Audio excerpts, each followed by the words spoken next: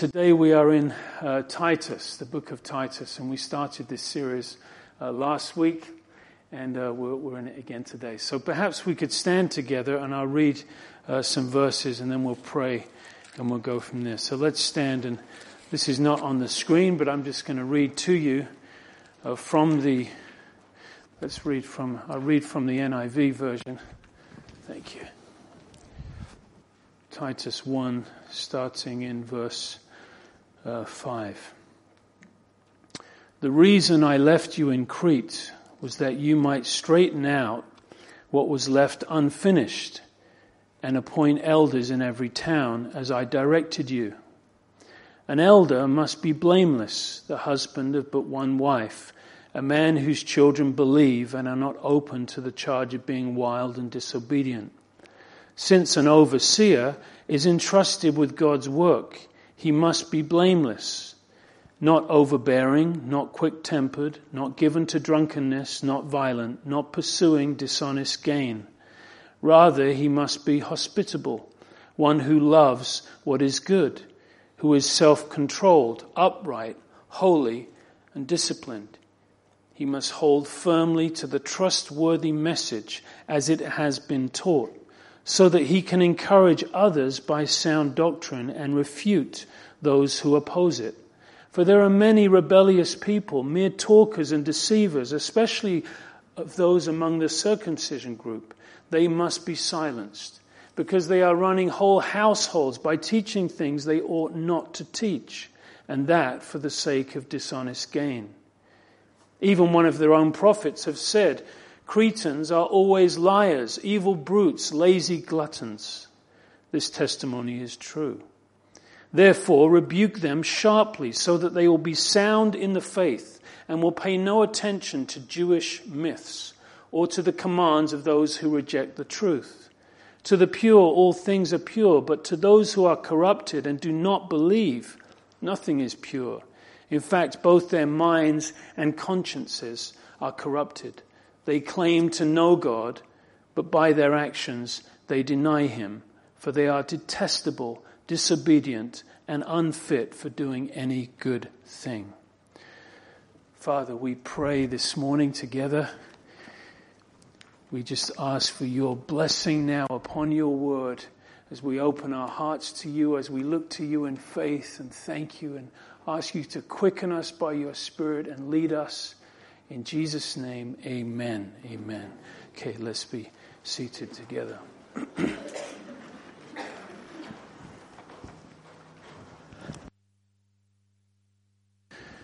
Okay, the book of Titus, as we've mentioned before, is one of the pastoral epistles. These are the last three inspired letters written by Paul at the end of his ministry, or towards the end of his life, in fact. And these three books or letters are so valuable for us as church leaders and church members, as they directly address issues of leadership in church life.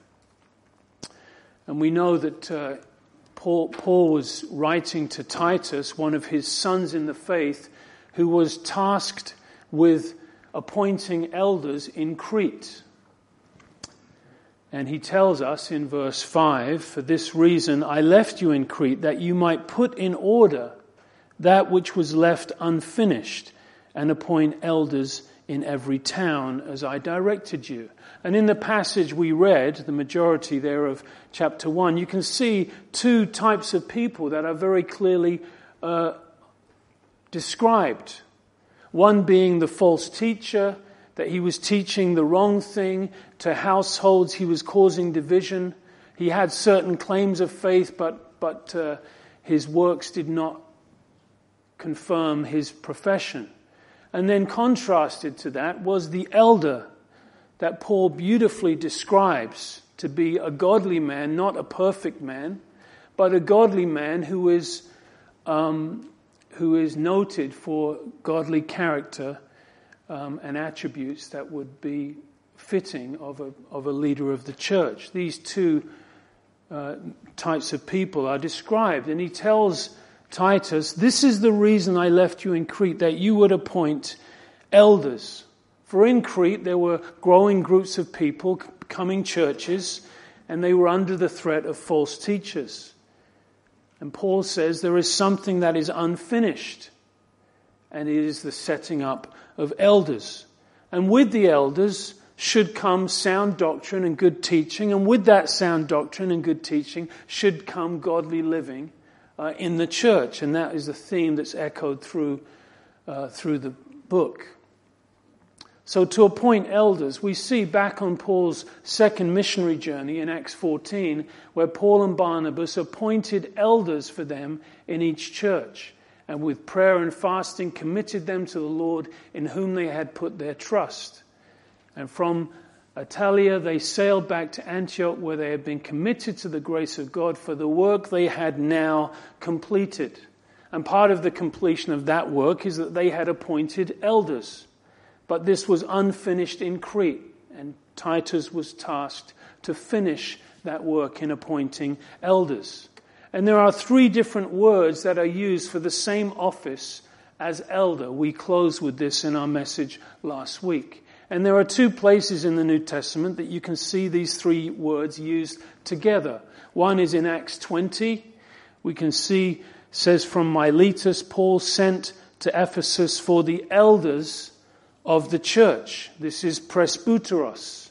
This refers to a man of spiritual maturity. It should be that he has been around for a while. In fact, in 1 Timothy 3:6, it says not to appoint a novice or a new convert. It should be a man who has some experience and hopefully has gathered some wisdom through the years. He may have no hair or grey hair, or whatever, but the point being that he is spiritually mature. That the elders of the church would keep watch for yourselves and all the flock of which the Holy Spirit has made you overseers. This is the second word. And this is episkopos. And this is to do with authority. They are to oversee. There is a governance, a rule that they are tasked or commissioned with over the church. Sometimes this is translated bishop in some translations. We tend not to use that word because of how it's used in established religion, but nevertheless it refers to this office. The only person in the church who calls me bishop is Richard, and that's allowed because I believe that's said with affection. And then be shepherds of the church of God. And this is the word poimen. It means it's related to their responsibilities of leading and feeding the flock. The picture of a shepherd is a very consistent one through the scriptures. That Jesus, of course, is the chief shepherd, but he has appointed under-shepherds that would help lead and feed the flock. And this speaks of the pastor's responsibility over the flock. He is not just an overseer or a ruler or a leader, but he is a shepherd. And that's a beautiful combination. Things can go wrong when authority with no care, no love, no heart is expressed. And I've seen that, and perhaps all of us have experienced that to some measure. And the result of that is people get hurt by the misuse or the misexpression of spiritual authority. Spiritual authority is given to bless, to serve, to minister, not to rule or govern over or control people. In fact, in Matthew 2:6, where it speaks about the coming of Jesus himself, it says, out of you, Bethlehem, will come a ruler who will shepherd my people. So Jesus himself is described as a ruler, but he is also a shepherd. Paul himself acknowledged this at the beginning of this very letter, where he speaks about his servanthood and his apostleship. The second passage where all 3 words are used is in 1 Peter, where Peter writes, to the elders, that's presbyteros, to the elders among you I appeal as a fellow elder and a witness of Christ's sufferings, who also will share in the glory to be revealed. Be shepherds, that's poimen, of God's flock that is under your care, watching over them, and that is episkopeo, comes from that episkopos, it's that idea of ruling or overseeing. Not because you must, but because you are willing, as God wants you to be, not pursuing dishonest gain, but eager to serve. So, we have elders. Presbyteros refers to spiritual maturity. We have overseers, episkopos, to do with spiritual authority. And then we have shepherds, poimen, responsible to feed the flock. And that word is translated pastors in Ephesians 4:11, so we can use that term there. Pastor. Elders, overseers, pastor, all refers to the same office, the same person in the church. While we're in 1 Peter, let's just look at the next couple of verses. In chapter 5, verse 3, it says, not lording it over those that are entrusted to you, but being examples to the flock. So there you have it clearly said. The authority is not that you have a big stick to rule over people or to manipulate people or control people, but you are to serve and by example. And verse 4, and when the chief shepherd, Jesus of course, appears, you will receive the crown of glory that will never fade away. So there you have two shepherds mentioned in that passage. Jesus the chief shepherd, and of course the under-shepherds, the poimen or the pastors.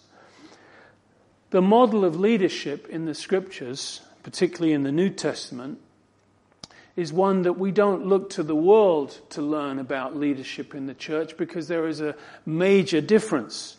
In the world, the issue might be how many servants do you have under you? But in the church, it would be how many people do you serve as a leader? It's different. That your heart is to be a servant leader that was modeled and taught by the Lord himself in the upper room in John 13, where the master washed the feet of the disciples as an expression and an instruction to them of how they would continue as leaders in the church. It was not to govern or to lord it over people, but to serve them and be shepherds also, leading them in the truth. In fact, in Mark 10, which is in that context, in verse 42, Jesus called them, his disciples, together and says, you know that those who are regarded as rulers of the Gentiles lord it over them. We could say like the leadership in the world. And their high officials exercise authority over them. But listen to these words. Not so with you. Instead, whoever wants to become great among you must be your servant. And whoever wants to be first must be a servant of all. For even the Son of Man did not come to be served, but to serve and to give his life a ransom for many. And of course, this heart of a servant should be what moderates every gift that is functioning in the church. All of us, as we function and serve in our gifts and our capacities and our responsibilities, the heart of a servant should be at the core. For that is an expression of God's very love, the fruit of the Spirit in our lives. It is a love that would serve others and serve our brothers and sisters. It's quite shocking when you think about in a few short centuries after this, after the early church, what leadership became in the church. It's a shocking consideration and very instructive to us. It shows us that really all through church history there is a need to be looking to the scriptures and looking to the church and making sure that the church is clearly defined by the Word of God, particularly the roles of leadership. What a bishop is in some churches and what a bishop is according to the scriptures are two very different things. We could say that there is a need for church reform all the time, that we want to keep our finger on the pulse. Here in our local church, we could have what we could call an elder-led congregational structure, where the church has appointed and entrusted elders to govern the church, and we have bylaws that are in place to keep the elders accountable. And then as we look forward to add additional elders, the current elders would prayerfully and carefully approach and appoint someone that could be that would fit that task. The elders will be praying and, of course, communicate that to the church who is praying, and then there would be mentoring and preparation, and then ultimately that person will be brought before the church and it will be confirmed in a members' meeting, for example. And then following that, the person would be appointed by the elders with the laying on of hands. Deacons also are appointed by the elders. The elders, of course, hopefully because of their vantage point and their involvement in the church, would know people well enough to know those who could be appropriate or fitted for the role. They would pray, they would communicate one with another, they would approach a person, and hopefully, or not hopefully, but it should be someone who is already showing the heart to serve in the church. I think of David Shearman, for example, who was such a great example of that. Long before he was a deacon, how faithfully he was already serving in the church. We were just confirming something that was very apparent. And then, of course, that person again would be brought before the church, and together we would hopefully affirm it. It would be unusual that we wouldn't affirm it, but the system is there. And the elder, of course, is distinct from the deacon. And listen carefully, because this is our church and this is important for us to understand. Of course, both serve the church. The elders are to serve the church and the deacons are to serve the church. But deacon, diakonos, actually means servant. His role, his duties, and his calling is to serve the church. And he is to serve in the practical matters relating to the physical stuff and the practical logistics of the church. Of course, he's to be a spiritual man, and the criteria for a deacon are given in the scriptures, as in Titus 1 and 1 Timothy 3, as they are for an elder. But he does not govern the church. He does not have a position of spiritual leadership. It is not the deacon's place to correct someone, to reprimand someone, to exercise that type of authority. Essentially, the position is to serve, and there is no spiritual authority invested in the office of a deacon. Of course, he may be delegated under the elders to lead a team, but he does that with love and grace in that delegated authority. In our history, this is important clarification for us, because in our history we are coming from a place and we are going to a certain place, and we function in a certain way of necessity, and God has given that and had that, and it's been beautiful for us. We are so thankful for the godly men that God has given to serve in those capacities, and this church could not and would not be what it is without those men who have faithfully served as deacons and in other ways, and men and women, of course, in other areas in the church. So in Acts chapter 6, it gives us, and of course this is in the early church, when you study the book of Acts, you see the church growing. And then out of necessity, there was the need for organization. There were things that needed to be ordered. So in Acts chapter 6, like Paul to Titus, there was something that needed to be set in order. So as the church grew, the organization was needed, and they added certain or appointed certain men. Let's read together in Acts chapter 6, verse 2. And then the 12, that's the apostles, summoned the multitudes of the disciples and said, "It's not desirable that we should leave the word of God and serve tables." Now let's make a point. It wasn't that the apostles were not willing to serve tables, but it's that they were not willing to leave the word of God. That was the issue. Of course they would be available to serve, but it would be misplaced that the apostles would be spending their time and efforts in serving tables when the more essential need, according to their gifts and calling, would be to be teaching and preaching the Word of God. That was essentially the need. Of course, apostles now have passed off the scene. We do not have apostles today. But they functioned, there was a transitional period in the early church. For example, one of many verses in Acts 15, which is the Jerusalem Council, you can see the apostles and the elders listed together in 15:6. It says the apostles and the elders met to consider this question. So as the apostles passed off the scene, the elders clearly were the recognized leadership in the church. Verse 3, therefore, brethren, seek out from among you 7 men of good reputation, full of the Holy Spirit and wisdom, whom we will appoint over this business. Now, of course, they are not called deacons here, but we can see the seed form of what would become deacons in the New Testament church. You can see that they were to be men of good reputation, full of the Holy Spirit and wisdom. Verse 4. But we, the apostles speaking, will give ourselves continually to prayer and the ministry of the word.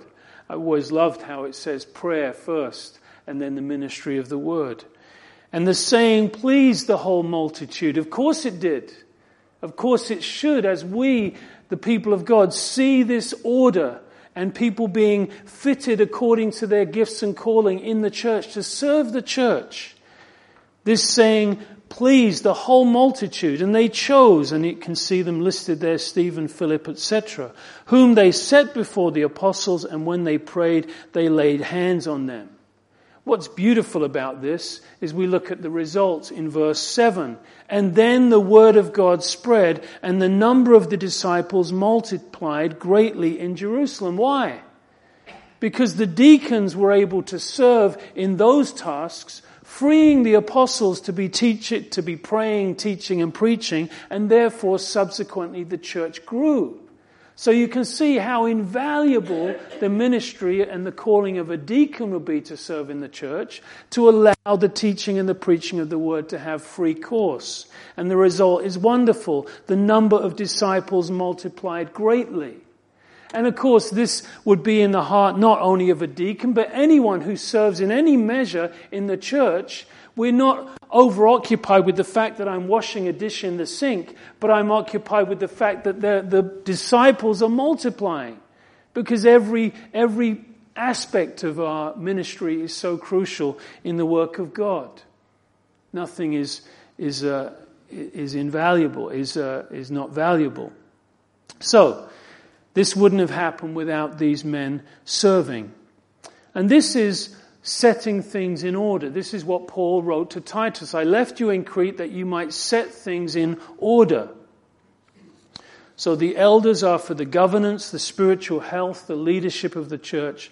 And then the deacons are serving practically, logistically in the church. And they're doing so in love. Now, back in Titus chapter 1, Paul gives some criteria for the elder. He lists some characteristics, things that they shouldn't be and things that they should be. And these are essential qualities of an elder. Now, of course, these are characteristics that, generally speaking, should be seen in the lives of any growing believer. And as we read them, we can also consider that to be a work that God is doing in all of our lives. But here it's speaking about in the context of an elder and what he should be. Also in 1 Timothy 3, there is a parallel passage. They are not identical, which tells us this is not an exhaustive list. There are 5 things omitted in Titus that are in Timothy, and there are 5 things added in Titus that are not in Timothy. So it's not an exhaustive list, but we understand what it's saying. After we read the words, it's painted a certain picture of what a man should reflect. And you'll notice an emphasis, as we go through this passage, on character. There's an emphasis on the character of the man more than an emphasis on what he does. For of course that's more important. Who you are is more important than what you do. Particularly highlighted here. Who is the man? What convictions does he have? Is he godly? Etc. Of course, because he would fail at his duties and his calling as the leader of the church if he didn't have the character that's highlighted here. Let's remember also we're not looking for a perfect man, for there are none. And if you take any of these too rigidly, you could potentially exclude most suited candidates. Some points are fairly subjective in measurement, and it's left that way purposely. You can't make the bar too high, otherwise we'll never have any elders, because sinners is all we've got to deal with.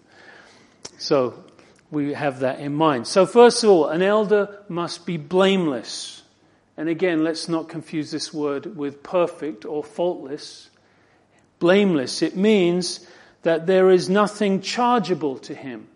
There is nothing hidden. There are no charges that could be pinned to him that have any credence. He has a good reputation in the church and outside of the church.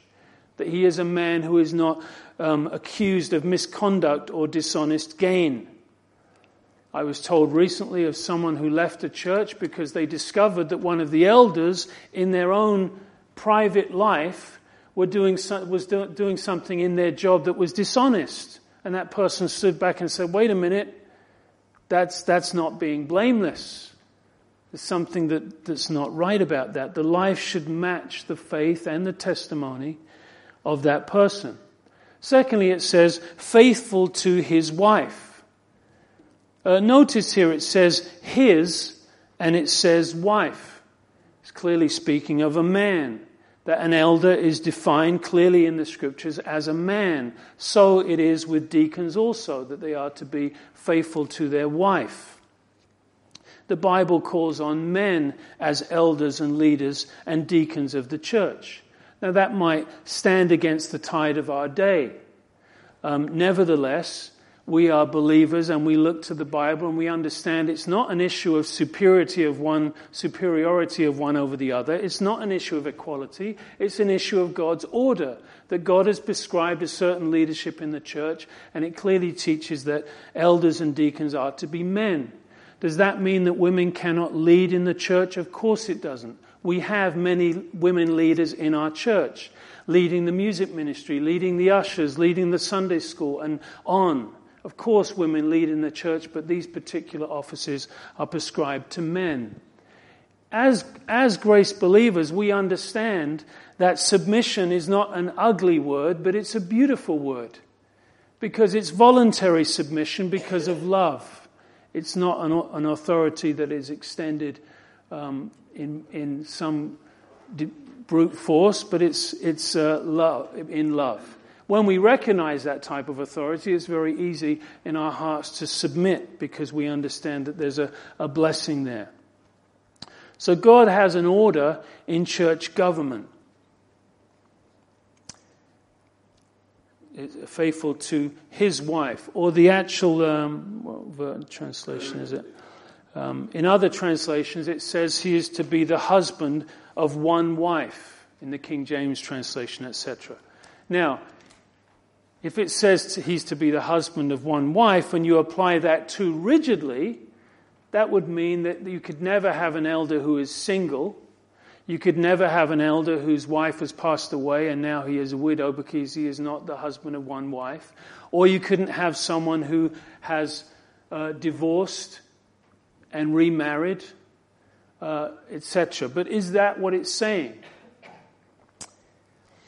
Well, in 1 Corinthians 7:8, Paul himself was single and he was an apostle. So clearly we have to say it can't be that that's what it's teaching. It's not saying that he has to have a wife. It doesn't say he's to be the husband of a wife. It says he's to be the husband of one wife. But really the better translation and the Greek rendering leans itself to say that he is a one-woman man. Is a better way to understand this. This means that he is devoted to his wife both physically and mentally. Because clearly just to be the husband of one wife doesn't necessarily mean anything. He could have a horrific marriage. It's not just about being married, but clearly it's something deeper than that. That he is to be devoted to his wife. He has eyes and heart for no one else. He's not living with uncontrolled lusts. He's not succumbing to pornography. He would never even dream to look at that. If he did, then this would actually kind of disqualify him. There is something amiss in his life. Whether I'm married or single, that is a sin and I should run from it as fast as I can. He is faithful to his wife. He is a one-woman man. There is an exclusive, wholesome relationship with his wife. Then it goes on to say, whose children believe and are not open to the charge of being wild and disobedient. This is another one of those phrases that causes a little bit of, or what does that mean? Does it mean you can only be an elder if your children are Christians? Or what does it mean that his children believe? If it means that their children, the elders' children are to be saved, at what age are we talking about? If the elder has a baby or a toddler, when do they get saved and how can you determine that? Or if it's to mean that their children are to be saved, who is to be the judge of that? You? Whether that person's child is saved or not? Again, we're careful how we apply this, not too rigidly. Because the responsibility of the conversion, the salvation of someone's soul, does not lie with the father. Although, of course, he nurtures and prays for that child in the hopes that they will believe. But salvation is a work of God. But certainly we consider the man's relationship with his children. Do we see love and respect and honor in the home? That the children are not worldly or wayward. The child may make their own decisions later when they grow up, but while they're in the home, under his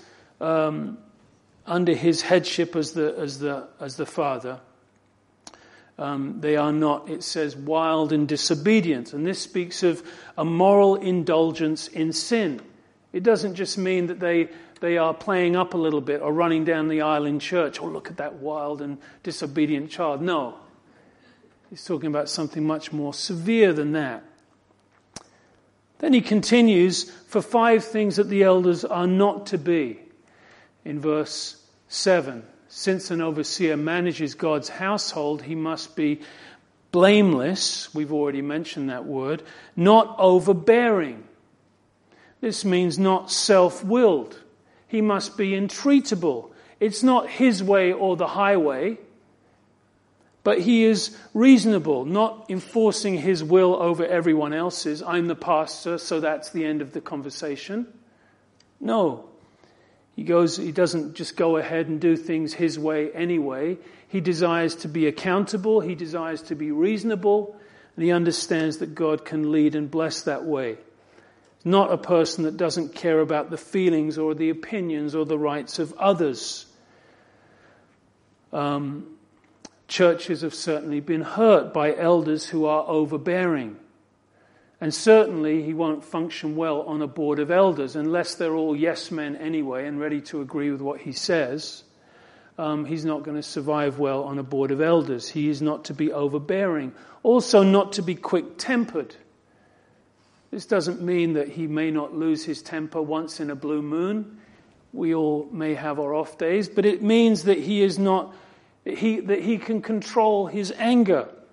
He can handle situations with calmness. That anger can be used in a leader to intimidate or control people. But he is a man who expresses self-control, patience, kindness. If he lost his temper all the time at every situation, that would be a problem. That's what it's saying. And not given to drunkenness. Have I got that? Yeah, not given to drunkenness. This is that he doesn't have a need or a crutch or a tendency or a need for alcohol in his life to meet a certain need. I believe an elder personally shouldn't drink at all. When I became a Christian, I decided quite quickly that I was not going to drink alcohol or touch alcohol. And it's been 30 years that alcohol has not touched my lips. I didn't make that decision because I was an elder or I was going to be an elder. I made that decision in my own convictions, particularly because of what I had come out of as an unbeliever. And I'm so thankful today that I can look a teenager in the eyes and say, alcohol does not touch these lips. I don't need it. It's not a vice. I get my satisfaction and my encouragement from the Lord.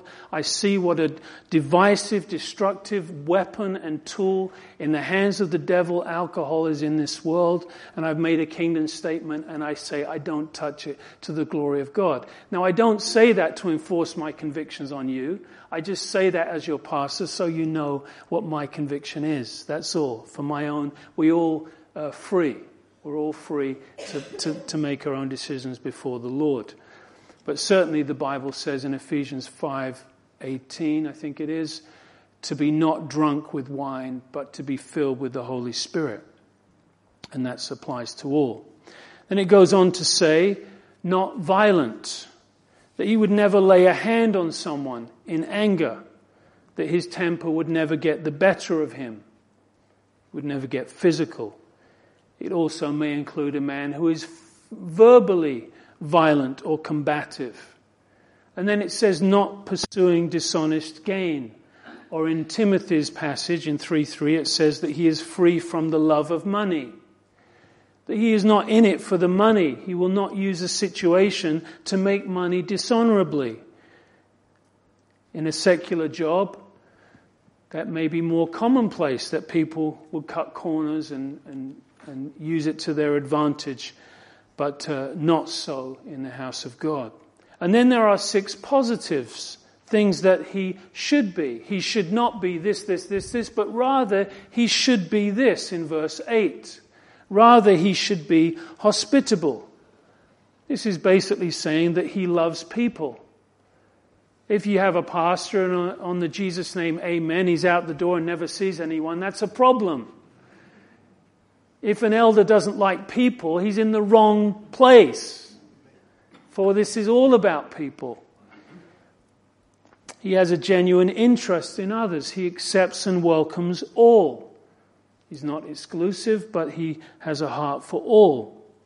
He would love the stranger beyond those that he knows. He looks to shepherd all people who would draw near. Means that his life is open. Does he have privacy and a family? Of course. But also an open heart and an open house. He would visit people and have people over. He is hospitable. And one who loves what is good. Some of this needs a little commentary. It speaks for itself. But what does he fill his mind with? What does he fill his life with? In his spare time, what is he occupied with? Does he fill his life with all the rubbish that's online or on the TV? Or does he rejoice in the things of God, the work of God, the people of God? Even on his day off. You can tell the character of a man by what he loves. That he should be upright. And again, none of these words are talking about that he is perfect, but he is upright. And probably in the context here, it means that he deals fairly with others, that he weighs the fact and makes impartial decisions accordingly, that he is upright or just or fair, it could be said. That he is holy. And this means that he has learned to put his hand like this and, now what does it mean to be holy? Such a sadly misrepresented word by so many. It simply means to be separate, to be set apart in this world from sin. In other words, he's not indulging in sin with sinners. He may minister to sinners in their sin, but he's not indulging in it. He has certain convictions and walks accordingly. And then lastly, that he is to be disciplined. The word literally means to be strong in a thing. It means that he is a person of principle and conviction. He is not easily moved from it. He has self-control in terms of his appetite, and he is focused in his Christian life. And then in the next verse, verse 9, it says, he must hold firmly to the trustworthy message as it has been taught. What a beautiful phrase that is. He must hold firmly to the trustworthy word. Trustworthy message. That this word is worthy of my trust. Amen? This word is worthy of our faith and our focus. It is trustworthy. And he is to hold firmly to it. And I love that. It'll hold fast, the King James says, like white knuckles. Holding as fast as he can, like someone holding on to the cliff edge. He's holding on. He understands his life depends upon it. And so it should be, we could say, for every Christian, but how much more for someone who is an elder or a shepherd leading the flock, that he is holding fast personally and in his ministry to the faithful word. And notice these words, as he has been taught. Paul writing to Timothy and to Titus, these men, listen, how you were taught according to the gospel and the correct doctrine is how you should is what you're holding on to, particularly in the light of so much false teaching, as both Timothy and Titus had to face. So not moving away from the message, but holding tight to it. And any of us who have been in church ministry for any amount of time know that there is so often trends and winds of doctrines and things that become fashionable to try and experience and directions that people go. And it's okay to try new things, but you need to be so guarded that in trying something new, you don't compromise that which is true. I had a pastor say to me a few years ago in Hungary, whatever it takes to grow the church. And I said, oh no, not whatever it takes. Because included in that could be compromising the most important thing, and that is the message. So Paul says, tightly holding to the trustworthy message as you have been taught. Why? Look at the next part of the verse. So that he can encourage others by sound doctrine and refute those who oppose it. So he is settled, founded, rooted in the word. Crucial for a church leader. Strange doctrines come in. Hopefully all of us with the word in our hearts can discern it and say, wait a minute, that's not grace, or that's not true, that's not the gospel. We should all be able to discern it, but how much more an elder needs to discern that? When someone comes into the church and starts spouting something, the elder should very quickly pick that up and lovingly address it and correct it as need be, because people can be hurt or affected by that. So Timothy's passage puts it this way in 3:2, he should be apt to teach. This doesn't mean that every elder is a great orator or a great preacher. He may not have a preaching gift. But it means that he can use the Bible to address certain questions and certain errors. He may not know every answer. He may not know every chapter and verse. But he has a biblical mind. He can discern error and he can address it accordingly. And the need for that goes on. Verse 10 and on, we'll stop here today because of time. But it's in the context of the false teachers. He must be able to discern and address it accordingly. So we'll finish there today and we'll continue next week in the book of Titus. So let's pray.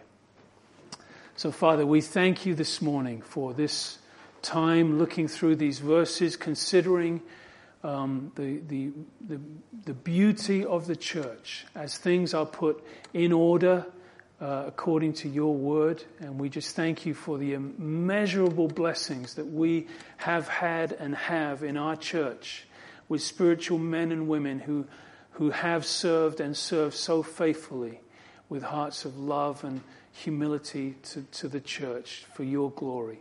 We thank you for all that you've done, all that you're doing. We pray that you'd lead us forward as a church.